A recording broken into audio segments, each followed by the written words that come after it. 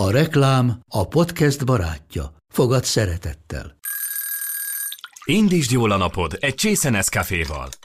Élvezd minden reggel a gondosan pörkölt kávészemek telt ízvilágát, az Európában 100%-ban felelős forrásból származó kávéból készült Nescafé klasszikkal. Tudj meg többet fenntarthatósági törekvéseinkről a nescafé.hu oldalon. Nescafé. Új lehetőség minden csészében. Ez reklám volt, jó volt.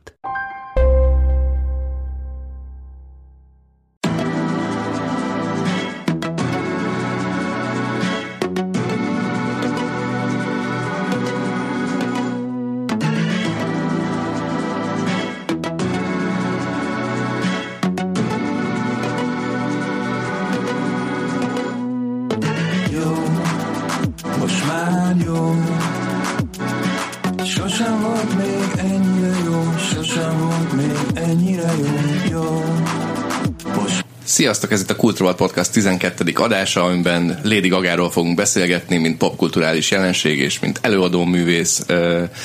Kicsit rendhagyó lesz, ugyanis zenéről fogunk beszélgetni, főleg úgy, hogy nem fogunk semmi zenét bejátszani, hanem csak a szavak és gondolatok erejét fogjuk használni, ugyanis nem sikerült a jogi, hogy is mondjam, a jogi gondokat rendezni, vagy így kitalálni, hogy egyáltalán ez hogy lehetséges, úgyhogy képzeljétek hozzá, hogy hallgatjátok az egészhez Lady Gaga most megjelent Joanne című albumát. Én Klák Dávid vagyok, beszélgető társaim pedig Földi Gábor Fega. Sziasztok! És Inkei Bence. Sziasztok! Először, mint egy ilyen jó közhelyes kérdés, akkor szeretném azzal kezdeni, hogy nektek mit jelent Lady Gaga, mit jelentett, nem tudom, 2010-ben, és mit jelent 2016-ban?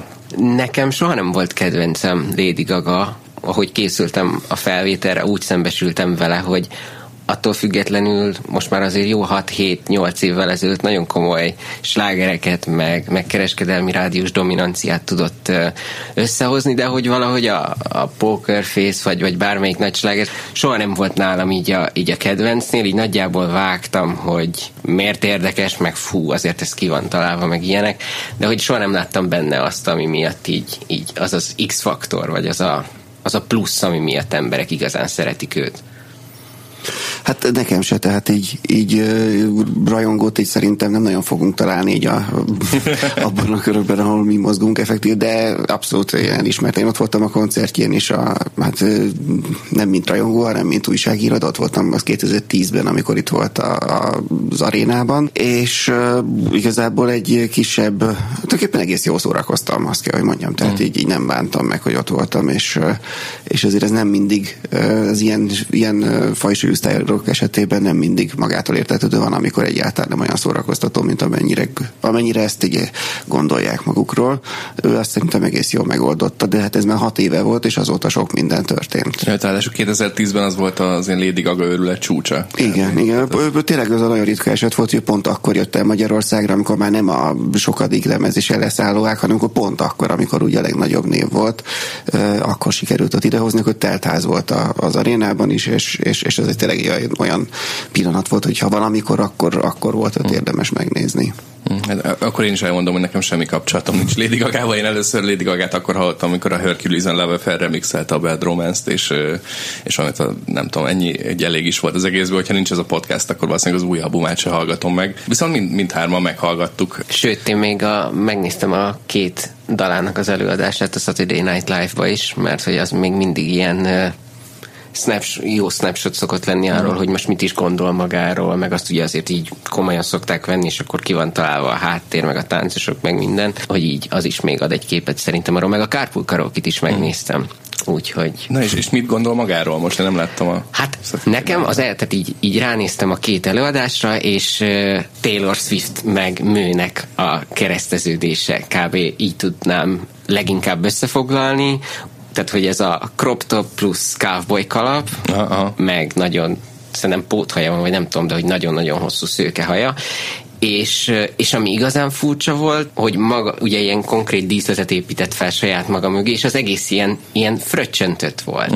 És így valamennyire talán passzol is így a zenei világhoz, mert hogy nem tudom, hogy nektek mi jutott eszetekbe az új albumnak így a dalairól, hogyha egyben nézzük őket, de hogy nekem ilyen elméletileg pont személyesnek kellene lennie, de nekem meg pont az ilyen személyes íz hiányzik a legtöbb dalból.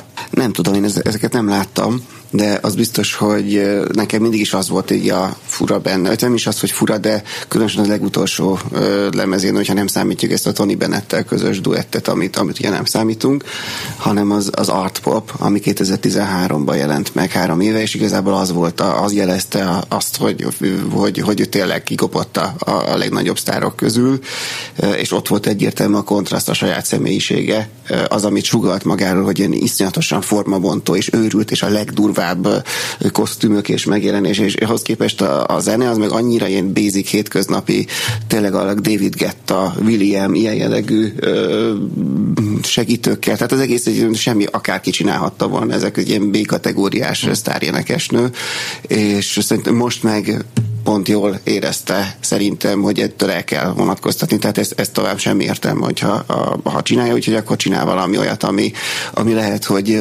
már eleve kisebb sikerrel kecsegtett, de legalább valahova elindult abból a sehova nem vezető útról, ahol 3 évvel ezelőtt tartott. Sőt, majd arról is beszéltünk esetleg, hogy már az előtti lemez is, amit egyébként szoktak dicsérni, meg a Born This Way, ami egy ilyen óriási sikerlemez is volt, de én már ott azt éreztem, hogy ott egy kicsit elcsúsztak a dolgok, és pont elment ebbe a túlságosan minden a külsőségek és az óriási bombasztikus háttér, és maga a zene az meg már ott is eléggé hétköznapi volt, szerintem. Úgyhogy itt az, hogy nem személyes, vagy mennyire nem személyes, azt nem tudom, de hogy elvileg van valami hiszen eleve egy rokonáról nevezte ugye a lemezt. Mégis itt látszik, hogy nagyjából, hogy valamit akar csinálni, amivel lehet vitatkozni, de ez én abszolút egy előrelépésként érnem meg, mint aki azt a lemezt is hallottam, meg az Art Popot is, meg ezt is. Tehát igen, azt szerintem nem kérdés, hogy az Art Popnál egy sokkal jobb albumot sikerült összehozni, de ez inkább az Art Popot minősíti. Ja, hát neki ugye mindig ilyen kardinális kérdés, vagy ilyen kardinális dilemma volt, hogy mennyire gondolja komolyan ezt, amit csinál. Tehát hogy egyrészt tényleg ez egy ilyen paródia is, meg nem is, tehát hogy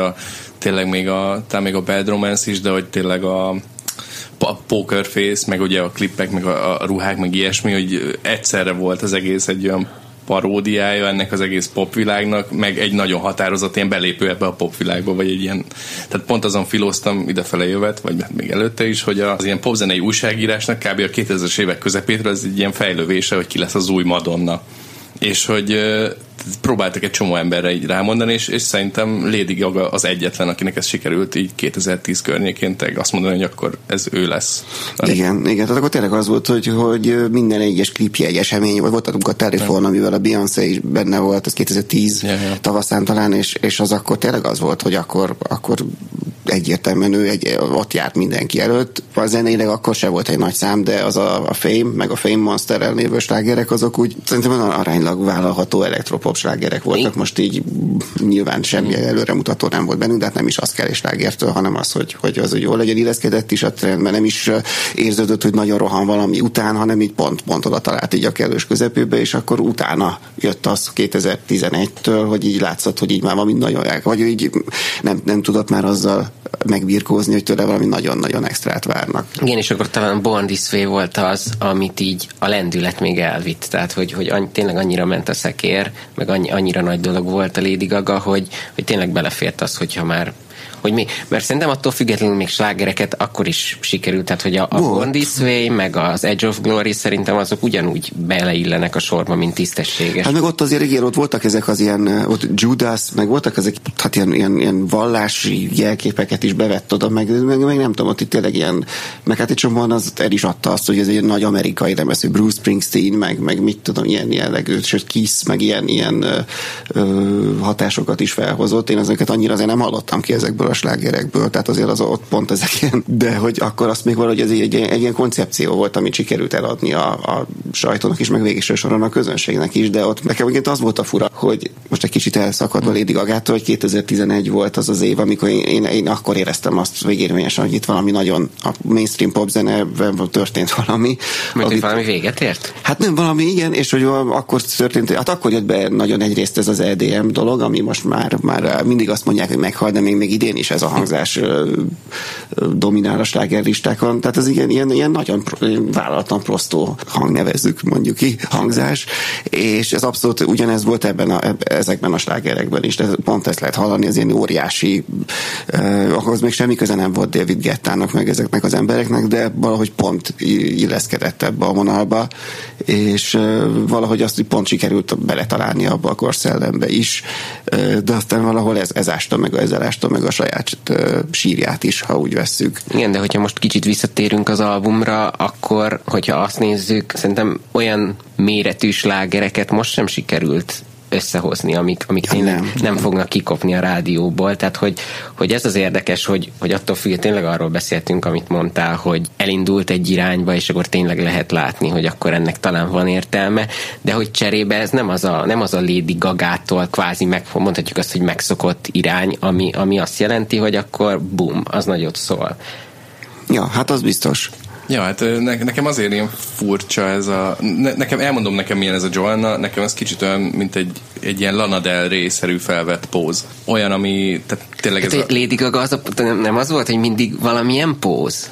Igen, de szerintem azért nagyon sokáig volt a Lady Gaga póz. Tehát, hogy az, ami így az övé volt nem tudom, a húsruhákkal, meg a mindennel együtt, ami tényleg így saját magának kikanyarított, és most ez hirtelen egy olyan, nem tudom, egy ilyen másodlagos. Énekesnős lemez lett, nem? Igen. Tehát ezért mondtam a Mő meg a Taylor Swift-es hasonlóságokat, mert hogy tényleg ezt lehetett rajta látni. Igen, de én inkább azt, hogy most tudatosan ráment arra, hogy a közelem működőknek meg kell nézni, hogy kiket hívott. Hát most egy abszolút láthatóan olyan nevek vannak, hogy Mark Ronson a producer, ami már eleve. Tehát azért nem egy David Guetta, és aztán főleg az, hogy Josh Homme gitározik benne, Beckkel ír közös számot, Father John Misty, ami aztán végképp már egy ilyen hipster hivatkozás, és még van egy-két név, ami most így... Florence Welch. Így van. Ami mondjuk például szerintem tök jó, de az sem lesz rádiós. Igen, nem, de ezzel pont, hogy inkább egy ilyen, szerintem ezzel itt egy kicsit leszámolt azzal, hogy most már nem Taylor Swift-tel, meg Ariana Grande, meg ezekkel Kiöregedett Lady Gaga? Talán azt is mondhatjuk. Tehát ez egy ilyen nem középkorú, de egy ilyen a pálya középső szakaszából lévő énekesnőnek a lemeze. Akkor Lady Gaga végre szabadon lehet önmaga? Azt sem mondanám, hogy ez önmaga, mert nyilván nem ez önmaga, csak érted? Mikor Madonnának mikor volt Madonna önmaga? Jó, az önmagát azt úgy értem, hogy azt csinálhat, amit akar, tehát hogy kitalálhat megint teljesen más személyiségeket, vagy megjelenéseket saját magának albumról albumra, mert hogy az van, hogyha elfogadta, hogy oda már úgyse fog visszakerülni, viszont attól függetlenül meg azért tényleg van annyi bebetonzott rajongója, hogy egyébként aggódnia ne kelljen azon, hogy jaj, mennyi albumot fogok eladni, meg ilyenek, szóval, hogy ezen meg túl van, és akkor gyakorlatilag tényleg azt csinálhat, amit akar. De vagy amit tetszik. Van annyi bebetonozott rajongója? Tehát nekem úgy tűnik, hogy ez egy ilyen... van elvileg, de hogy pont az, akik mondjuk 2010 környékén beleszerettek, tehát mondjuk elmúlik 6 év. Hát igen, de azért a kemény mag az megmaradt, és azért még így is nagyon nagy. Tehát akik akkor voltak, azért akkor voltak tinédzserek, tehát őnek azért mindig volt egy fontos póza, hogy ő abszolút vállalta azt, hogy ő megmutatja, hogy bárkiből lehet bármi, hogy ő is egy ilyen rút kiskacsa effektus, hogy ő is egy ilyen szerencsétlen lány volt gimnáziumban, akit csúfoltak és mind csesztettek a többiek, de mégiscsak látjuk, hogy ő hova jutott, és hogy ez mindenkinek áll. Ez volt az ő filozófiája, hogy bárkiből lehet bármi, mindenki mutassa meg, és szerintem ez nagyon sok minden talált akkoriban, és azok, akik akkor voltak 13-14 évesek, akkor azok már ebben nőttek föl, és akiket akkor ezzel elkapott, azok nem hiszem, hogy még a gyengébb lemezek után is elpártoltak volna. Inkább azok pártoltak el, akik csak így a slágerekre jönnek, meg nem tudom, mert nem nagyon vannak slágerek. Mert ez az új szám is, amit slágernek szánt, hát az mondjuk tényleg nem túl jó. Hát nem, hogyha egy számot kellene mondani az albumról, és nem is úgy, hogy sláger, hanem csak tényleg amelyik tetszik, vagy amelyik legalább érdekesnek tűnt, hogy akkor melyiket mondanátok? Nekem rögtön az album Diamond Head, az Diamond Heart. Diamond Heart.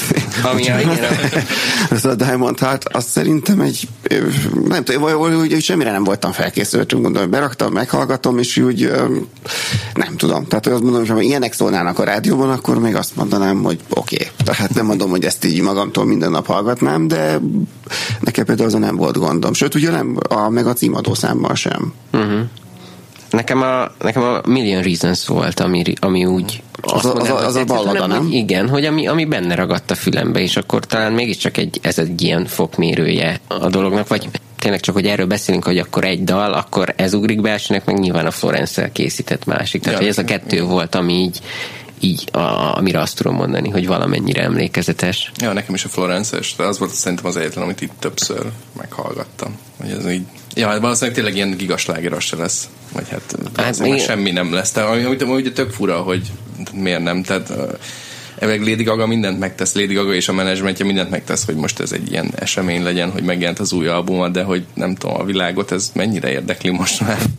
Hát igen, ez egy ilyen nehéz dolog szerintem, vagy így a globális popzenét tekintve, hogy ugye akkor tényleg ez van, amit mondtál, hogy akkor eventet kell belőle csinálni, meg ugye most már az van, hogy ugye nem tudom pontosan, hogy hány százalékban ez a zenefogyasztóknak, tehát hogy akik valamilyen Spotify-on vagy Apple Music-on nézik a zenéket, de ugye ott van, hogy ezáltal az egy promóciós felület, és akkor ott akkor mindig látod, hogy melyik az album, amit épp tolnak, és akkor itt tök érdekes, hogy simán előfordul, hogy olyan lemezt tolnak, amit azért tolnak, mert hogy nagy stúdió áll mögötte, akinek megvan pénze a marketingre, és nem azért, mert hogy az a zene az tényleg arra érdemes, hogy ez most az album, amit mindenkinek hallania kell. Ja, hát ez a zeneipar működése mondjuk, tehát hogy nyilván ott sosem minőség. Igen, csak hogy ugye az, hogy az most mennyire érdekli a világot, meg ilyenek, hogy így akkor tényleg mennyit számít, hogy akkor az emberek látják, hogy Lady Gaga, és akkor mondjuk tesznek vele egy próbát, és akkor látják, hogy hát ez egy ilyen szeretne igényes, vagy hogy ez a tényleg ilyen jó szívű pop, vagy nem is tudom, hogy kéne ezt mondani, ami tényleg nem elsősorban arra megy rá, hogy akkor prostó egyébként legyen. Mondjuk ez benne mindig is megvolt, tehát amikor volt ez a bizonyos budapesti koncert, akkor is ő ezt látta többször is utalt rá, hogy ugye látják, hogy én nem playbackről énekelek, hanem meg zongorázott is, meg tehát, hogy ő nem egy Britney Spears, meg azt mindig is mutatta, hogy ő mindig is akarta mutatni, és fontos volt az összetevőnek, hogy ő egy zenész is, tehát nem csak egy ilyen húsruhákat hordó sztár, hanem ő ezt magát így próbálta, így pozícionálta. A más kérdés, hogy ez egy csomószor nem hallatszott, nem csak úgy hallatszott, mint hogyha őt is összerakta volna 5 különböző producer. Szóval nem is erre akartam utalni, hanem az art popra, amit viszont meghallgatva szerintem ott nem ez jut eszedbe. Hát nem, az egy... Persze, ezzel összehasonlítva értettem azt, hogy azért ez tényleg egy eltérés. Igen, meg mondjuk tök érdekes látni, ugye most idén volt Rihanna és Sia koncert is Budapesten, és akkor kb. Így mindenki látott személyesen, hogy mekkora ortas nagy kamu ez az egész. Szerintem mindkettő. Tehát, hogy a Rihanna is, hogy az egy hírnévből áll, a Sia pedig performanceként álcázott. Én nem is tudom, hogy mi a tököm volt az, amit a Szigeten művelt.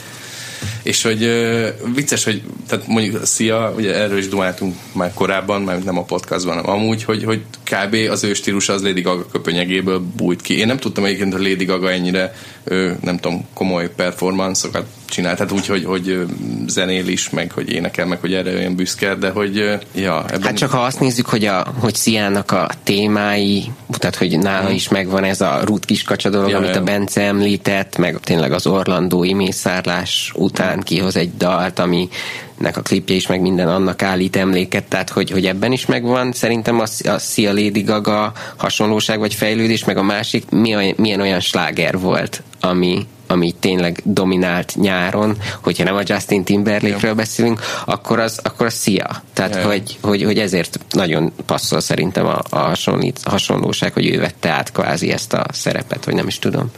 Igen, csak ő valahogy számomra mindig is sokkal kevésbé tűnt érdekesnek, tehát, hogy így... Igen, zeneileg, tehát, hogy igen.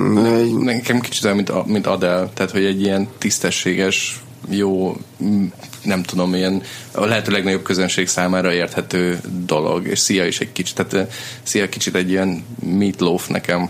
Meg hát igen, ő eleve neki már tök régi ilyen dalszer, tehát ő másoknak írt számokat sokáig, és akkor egyszer csak úgy hirtelen is megjelent, mint előadó. Nekem az is furcsa volt, persze ezzel semmi gond nincs, mert csináltak ilyet mások is, de valahogy úgy nekem ő sose tudta, tehát ha már itt hasonlítani kell, akkor Lady Gaga azért abszolút más ligában játszik, mint hiába van az, hogy most lehet, hogy egy Sia koncert világszerte több jegyet tudnának eladni, mint egy Lady Gagára, akár itthon is. Szerintem, hogyha most visszatekintünk majd erre a 10-es évekre 10 év múlva, akkor Lady Gaga sokkal inkább ez eszébe fog jutni az embereknek, mint Sia. Persze kitéve, hogyha Sia következő lemezén nem lesz 8 nagy sláger vagy ilyesmi. De egy jelenlegi állás szerint én ezt mondanám, hogy ő azért így erős másodvonal inkább. Én még ezen gondolkodtam, hogy beszéltünk a Lady Gaga rajongókról, hogy mit tudom, tinikorukban megszülették emberek, és akkor nem tudom, 20-as éveikre még itt maradtak, és lehet, hogy tényleg ez egy ilyen tök tudatos döntés, hogy ezeknek a felnőtt rajongóknak készítette el ezt a lemezt olyan zenészekkel, akik mondjuk az ember 20-as éveiben lesznek érdekesek. Tehát tinik nem hallgatnak Becket, szerintem 20 éves koruktól kezdve viszont igen. Ugyanúgy, mint a Father John Misty is, hogy az is egy ilyen nagyon menő dolog, de hogy egy tinit se lehet azzal szerintem megetetni, hogy egy ilyen szakállas csávó. Hát igen, ez nem tiniknek. Ez gondolom azért tényleg azt a bizonyos akkor 10 éves korosztályt fogta kézen, és próbálja magával vinni. Ez szerintem abszolút érezhető. Még nem mondtunk egy fontos nevet, Kevin Parker a Tame Impalából, aki egyébként fogalmam sincs, hogy pontosan mit csinál. A Perfect Illusion-ben ő az egyik ugye társszerző, vagy producer, tehát igazából mégis nem is kell, hogy halljuk, de nem hallom úgy a kezelenyomatát se azon a számon.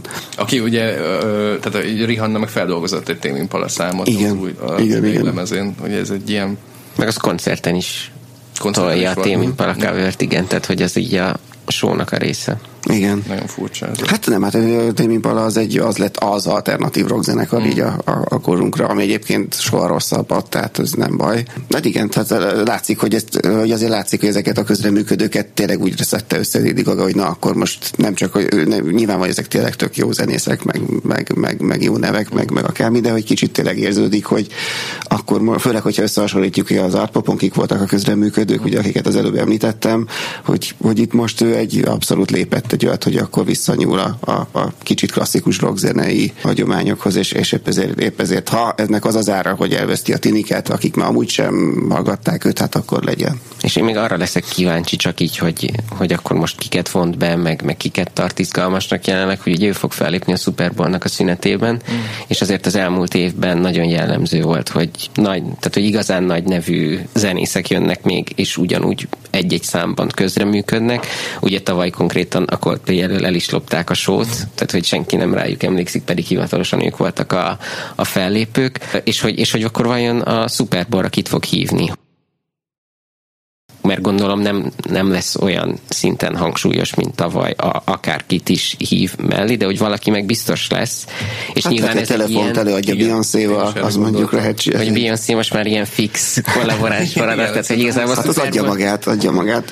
Nem tudom, erről a lemezről, hát a Florence szerintem ő azért lehet, hogy nem egy ilyen Super Bowl felrobbantó név, de ő azért adja magát. Most a többiek, igazából mások annyira nem, most az, hogy Josh Homme nem hiszem, hogy elmegy oda gitározni. Nem. Tehát, hogy mert ugye itt nyilván egy olyan medley lesz, amiben benne van az összes nagy slágere, szóval, hogy úgy, ahogy a telefont, vagy más régebbi slágert is elő lehet venni, de hogy egyébként szerintem simán egy ilyen bekkes, tehát, hogy olyat is el tudok képzelni, akár pont emiatt. Aztán nyilván egyébként ez meg egy bonyolultabb dolog, mert hogy itt a Pepsi-nek is van beleszólása, stb., hogy ez most hogy alakul. Ettől függetlenül arra is kíváncsi leszek, hogy ott milyen Lady Gagát látunk, hogy hogyan illeszti bele a jelenlegi imidzsébe a korábbi nagy sikereket, meg a korábbi stílusát, meg megjelenését. Ja, hát ez tök érdekes, mert hogy nem hiszem, hogy annyira papíron összeegyeztethető lenne. Tehát, hogy ez a mostani hangulata, meg stílusa, hogy ez tényleg egy ilyen erős váltás azzal, ami jött. Tehát majd meglátjuk. Hát de azért van ezen a lemezen is 2-3 olyan szám, amit biztos el tudok képzelni egy ilyen közönséggel is, és hát azért van annyi slágere, hogy gond nélkül össze tud állítani egy ilyen műsort, tehát az nem csak van. hogy akarja, ez a kérdés. Ja. Meg hogy illeszti egymáshoz, tehát hogy igazából tényleg ez szerintem az igazán izgalmas kérdés ezzel kapcsolatban. Most így pont azon gondolkodom, kicsit Lady Gagától elszakadva, hogy milyen ilyen női előadók lemezei jelentek meg 2016-ban, amik így nem tudom, aminek mondjuk volt hatása, vagy fontosak voltak. Hát ugye az Ariana Grande, mint sláger szinten szerintem az, de tehát, hogy mint album szinten abszolút nem, hanem hogy volt egy Ariana Grande sláger, és akkor tényleg azt lehet mondani, hogy most kb. Így szerintem a tini lányok között jelenleg Ariana Grande az első számú énekesnő. Mert idén volt Beyoncé is. Az volt, az volt, a Rihanna is volt, meg ugye elején az úgynevezett saját művészi tudatra ébredős lemeze, ami egy egyértelműen bukás volt. Hát igen, nem volt egy erős lemez, és aztán igen, ez már pont felsoroltunk elég nagy. Hát a Beyoncé az, amit biztos az évvégi összesítésekben azt fogják majd nagyon dicsérni. Igen, más nem tudnék. Hát igen, a Grammy az most azt hiszem pont úgy jön ki, hogy Adele és Beyoncé lesz, hogy pont egymás mellett, tehát hogy ők fognak. Mert hogy az Adele az már ide tavaly összejelent meg. Igen, szóval, hogy az egy ilyen szempontból tök jól marketingelhető dolog lesz majd most a Grammy-n. Úgyhogy, de hogyha az évet, a naptári évet nézzük, és nem a Grammy-t, akkor igen, tényleg kb. Csak ezt lehet mondani, mert úgy lesz Katy Perrynek még azt hiszem albuma még idén, gondolom megvárjuk. Taylor Swiftnek is most már lassan ideje, hogy legyen. Igen, Taylor Swift-tel meg, és erről is beszélgettünk egyébként a podcast előtt, hogy valamennyire kihagyott zicser a Taylor Swiftnél, hogy megszakította ezt a 2 éves, eddig mindig tartott 2 éves ritmusát, amik albumok között elteltek, de ugye elméletileg volt egy ilyen döntés, hogy a legutóbbi turnéja körül eleve akkora volt a hype, hogy tényleg jobbnak látta, hogyha most viszonylag rövid idő elteltével megint visszakerülne ebbe a vérkeringésbe, akkor azt csak túltolná, úgyhogy nem. És akkor aztán úgy jött, hogy egész nyáron benne volt a sajtóban a magánélete miatt, de egyébként azt megmondták, hogy egy zseniális PR dolog, mert hogy ugye már nyáron is eléggé gőzerővel ment az amerikai elnökválasztási kampány, volt olimpia, meg egyébként is 2016-ban mindenféle őrült dolgok történtek, és ettől függetlenül nem hozott ki új albumot, de simán hónapokon keresztül téma volt, hogy mégis mi van vele. Szóval, hogy ebből a szempontból zseniális volt, még ha tényleg nagyon átlátszó is volt. Meg egy marketing szempontból nagyon jó pasit sikerült választania magának, vagy legalábbis teljesen nyilvánvaló PR kapcsolat volt ez. És egy ilyen nagyon szürreális pillanatok voltak benne, viszont hogy elméletileg az a terv, mert a Taylor Swift fog egyébként feltni a Super Bowl előtt is van egy koncert, aminek más a szponzor, mert elméletileg Taylor Swift azért nincsen soha, vagy azért nem lesz soha Super Bowl félidőben, mert hogy azt a Pepsi támogatja, Taylor Swift meg Coca-Colás már elég régen, úgyhogy ez így nem fog összejönni, és hogy igen, és hogy azt lehet várni, hogy jövőre már erre a Super Bowl előtti koncertre lesz új szingölje, meg elméletileg pont ez is a lényeg, hogy kihagyja ezt a Grammy-s évet, amikor Adele van, meg Beyoncé, és akkor utána, amikor visszatér, akkor megint övé lehet a teljes, nem is tudom, reflektorfény. De egyébként ez egy érdekes kérdés, mert az, hogy mennyire tudja úgy, mert hogy ez egy nehéz dolog, tehát láttuk, hogy a Lady Gagának is volt egy ilyen időszaka, tartott, hogy akkor tényleg jöttek a slágerek, meg minden, és aztán egyszer csak elfogyott, és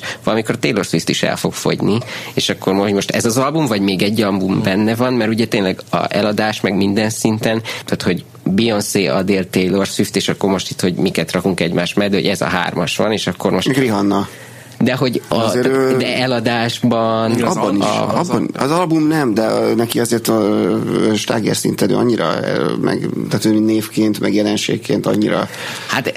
Tehát, hogy én egyáltalán ilyen, aztán lehet, hogy én vagyok túlságosan így az amerikai, és nem világszinten az, hogy most pont konkrétan mi körül van a buzz, de hogy én ebbe a 3-asban nem tenném oda a 4-nek a Rihannát. Meg tényleg, hogy a 1999 volt az, ami még olyan durva eladásokat tudott hozni, mint az Adele, tehát hogy mögötte tudott második lenni. Az vagy három közül te vagy egyértelműen a Taylor Swift szakértő, úgyhogy mi csak igazat tudunk neked adni, hogy minden így van, amit Vega mondott, mert tényleg nem tudom. Annyira furcsák ezek a dolgok, amik tényleg tehát Taylor Swiftnek Magyarországon egy ilyen elhanyagolható rajongó tábora van. Hát most már azért nem, az utolsó lemezre, az utolsó. Sajnálom, hogy ezt mondtam. De ez azt kellett, hogy elkezdje játszani a rádió, és az érdekes, hogy hiába volt már, tehát hogy mindig abszolút rádióbarát számokat játszott, és hogy korábban is lehetett volna Taylor Swift dalokat játszani, de mégis a Red volt az első, amiről, és nem tudom, hogy az EDM kellett hozzá, mert ugye a We Are Never Getting Back Together volt az, ami ilyen, vagyis nekem legalábbis az rémlik, hogy az így tényleg már olyan rotációba bekerült a akkor már Class FM volt, vagy mindegy országos kereskedelmi rádiók lejátszási listájába, ami már tényleg gyakrabban ment, de hogy előtte valamiért nem, és így szerintem ez tök sokat számít. Hát ő nagyon amerikai, sokáig én is úgy kategorizáltam, hogy ő valaki, aki nagyon, egyrészt ilyen country-s dolgai hát voltak, hogy azokat tűnt föl, stb.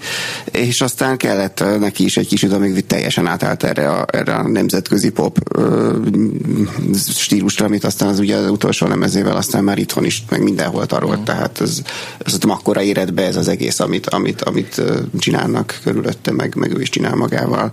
De hát nyilván igen, ő most egyértelműen Lady Gaga előtt van már, és ez mondjuk még 3-4 évvel ezelőtt is furának tűnt volna. Igen, hát ugye, hogyha így összehasonlítjuk Lady Gagánál, nem tudom, hogy most azt itt már a podcastben mondtuk, vagy mikor előtte beszélgettünk, de hogy ő így tényleg jött, és akkor így egyik pillanatról a másikra ott volt, hogy tényleg mindent letarolt.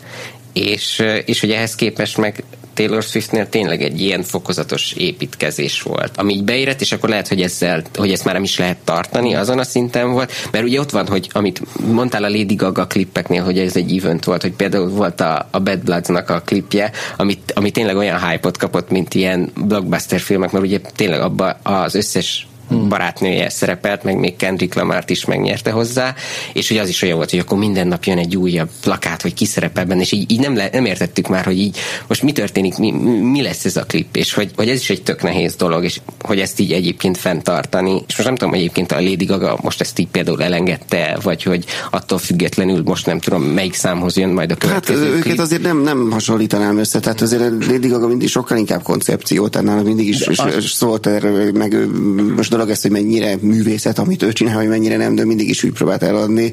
Taylor Swift pedig egy nagyon racionálisan, tudatosan mindez egész magánéletét, mindent ennek alárendelő, akár mondhatjuk is, hogy egy számító, és egy nem túl szimpatikus valaki. A Lady Gagáról el tudom képzelni, hogy ő egy ilyen kicsit ilyen, ő nála valamennyire inkább fedi a valóságot, ezt, hogy ő tényleg egy ilyen díva, de egy kicsit ilyen világtól tehát olyan elszállva. Ő annyira nem tudom ezt pontosan megfogalmazni, de hát szerintem azért van egy elég erős különbség a kettő között. Igen, én csak azt próbáltam összehasonlítani, hogy amit beszéltünk, hogy akkor tényleg mekkora fontossága van ennek, hogy ez egy nagy dolog legyen az emberek számára, meg legyen hype-ja is, hogy akkor ezt most így, hogy ezt ő akarja még csinálni a következő klipjével, meg a Super Bowl biztos önmagában egy nagy dolog, tehát hogy ez most így... Ja, hát meg kell várni a következő klipjét egyébként, mert hogy tehát az, hogy valaki a Carpool Karaoke-ban van, vagy a Saturday Night Live-ban, vagy bármi, az már annyira ilyen közhely minden héten, hogy... Hát nem,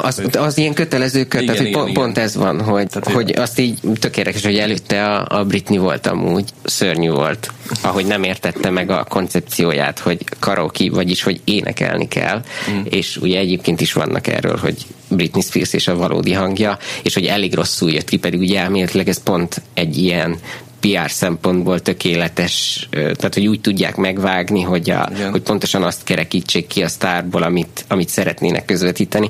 És Britney ez fúra mellé ment, mert hát arról szól, a lényeg hiányzik belőle. És nem értem, hogy miért nem álltak meg, és szóltak rá, hogy figyú, ez tök jó, csak kéne egy kicsit énekelni is.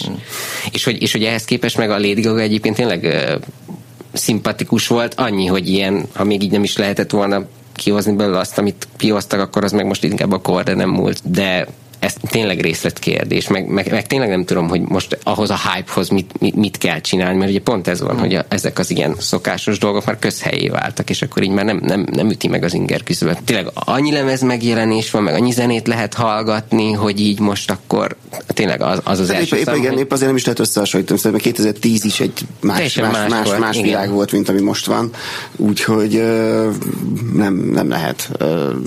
Most már az is, hogy most lehet, hogy Taylor Swiftnek ez a videóklipje hatalmas izét kapott. Én nem emlékszem rá egyáltalán, hogy ez ekkor esemény lett volna, mint annak idején.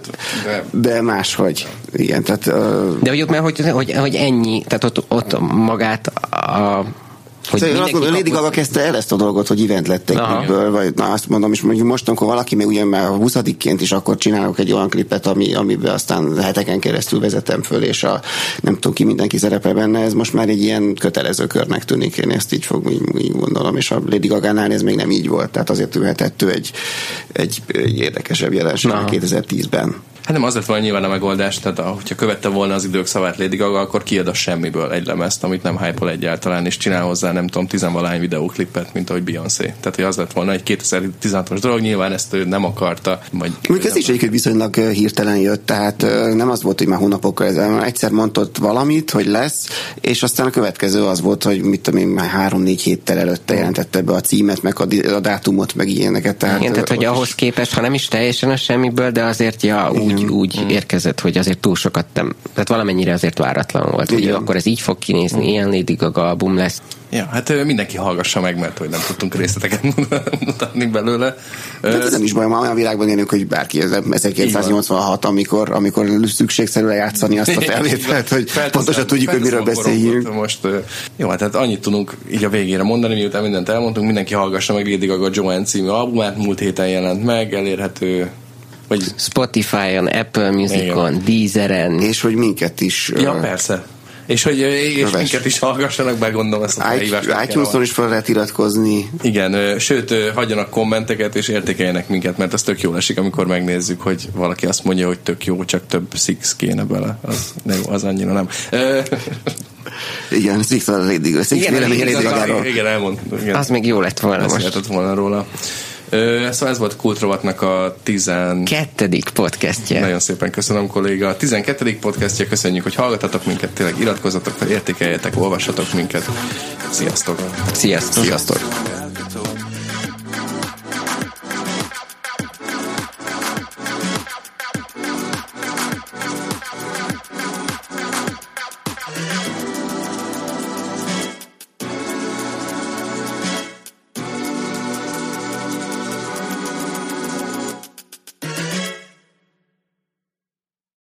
A műsor a Béton partnere.